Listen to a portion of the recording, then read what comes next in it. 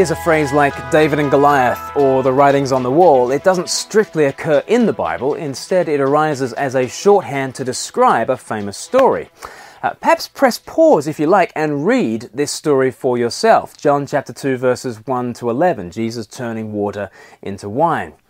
It is the first of Jesus' miracles as recorded in John's Gospel. And verse 11 tells us the purpose of it. John chapter 2, verse 11, Jesus thus revealed his glory, and his disciples put their faith in him. As a guest at this wedding, you can imagine how Jesus might have felt. Do you ever go to weddings and you spot sort of an engaged couple and you know that they're getting married in 6 months' time, and they're sitting through the whole thing and it's almost as if they've got a clipboard and a pen and they're assessing things. They're stealing ideas for their own impending wedding and they're tut-tutting the choices of the happy couple. When the service orders are smudged, they make a mental note not to make the same mistake. It's that sort of thing. Now, Jesus is here at this wedding in Cana in Galilee in John chapter 2, and he's like the ultimate bridegroom, and he has his eyes firmly fixed on his own wedding banquet at the end of history. He longs for the day when he will be united to his bride, his people. And as such, I guess he might be a little bit like an engaged couple at a wedding. You know, he's experiencing this wedding with an eye to his own.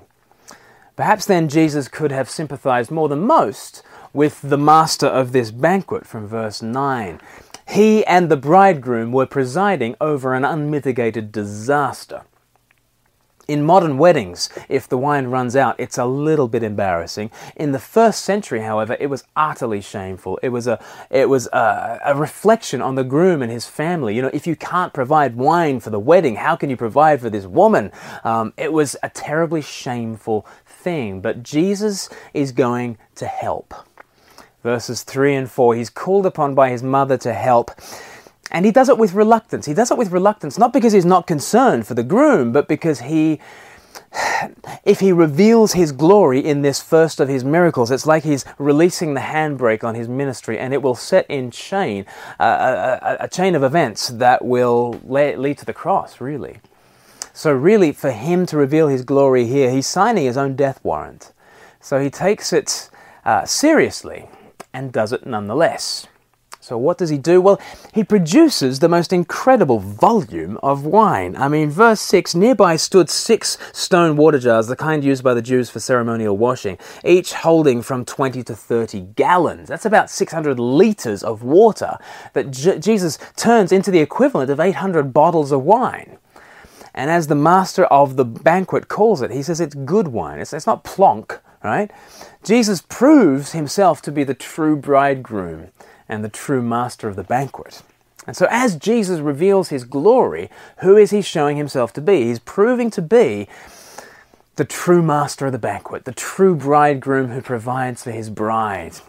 Isaiah chapter 25 prophesies about the kind of thing that Jesus does here. Verse 6, Isaiah 25 verse 6, on this mountain the Lord Almighty will prepare a feast of rich food for all people, a banquet of aged wine, and the best of meats and the finest of wines. On this mountain he will destroy the shroud that enfolds all peoples, the sheet that covers all nations. He will swallow up death forever. The sovereign Lord will wipe away the tears from all faces.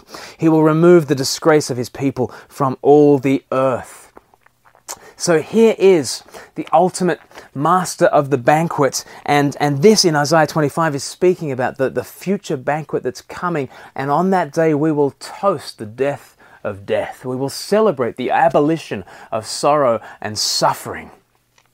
So Jesus in little Cana of Galilee in the first century, he's showing us a glimpse of that future glory. He's producing a superabundance of wine as a foretaste of the future that we all look for. Amos, another of the prophets, promised that when the new age came in, Amos 9 verse 13, new wine will drip from the mountains and flow from all the hills. So here in little Cana, the Messiah floods this wedding with a banquet of aged wine. That's one aspect of the glory which Jesus is revealing here. Jesus is the bringer of new creation blessings and abundance. But wine also has another connotation in the Bible. From Genesis to Revelation, wine is associated with blood. In Genesis 49 verse 11, wine is called the blood of the grape. And at the end of Jesus' life, he picks up a cup of wine and he says, "This is my blood." In John chapter 2, Jesus transforms water that is used for Jewish purification rituals and he makes it into the blood of the grape. The old cleansing ritual is gone, it's replaced with a reminder of blood. In this way, Jesus brings in his new age of blessings and feastings through bloodshed. He makes us clean and brings us to the ultimate banquet through the cross. The bridegroom from Cana, that little bridegroom, he failed to provide, but not Jesus. And there's a lesson here for all of us. Perhaps you're a husband who resonates with the failure of this little bridegroom in Cana. Perhaps you're a boss who's meant to be a manager or a master. You're meant to come through, but the wine has run out. And people are looking to you, and you look like you don't measure up.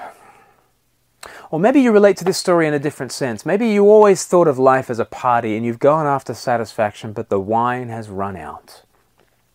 The wine always runs out. We go after fullness of life and joy and satisfaction, but it doesn't last. We cannot provide the wine we seek in life, but here comes Jesus, the bridegroom from heaven, the master of the banquet, the bringer of all blessings. And he does not merely make up the shortfall, he floods us with a superabundance of new life. How? Through blood, through his own blood shed for us. And through him we receive the cleansing that we need and the abundance that we want. Jesus, by not even sparing a drop of his own blood, he provides lavishly and lovingly for his bride, the church. And he makes us hungry for that wedding feast to come. See, without Jesus, we're drinking water. With him, it's the finest of wine.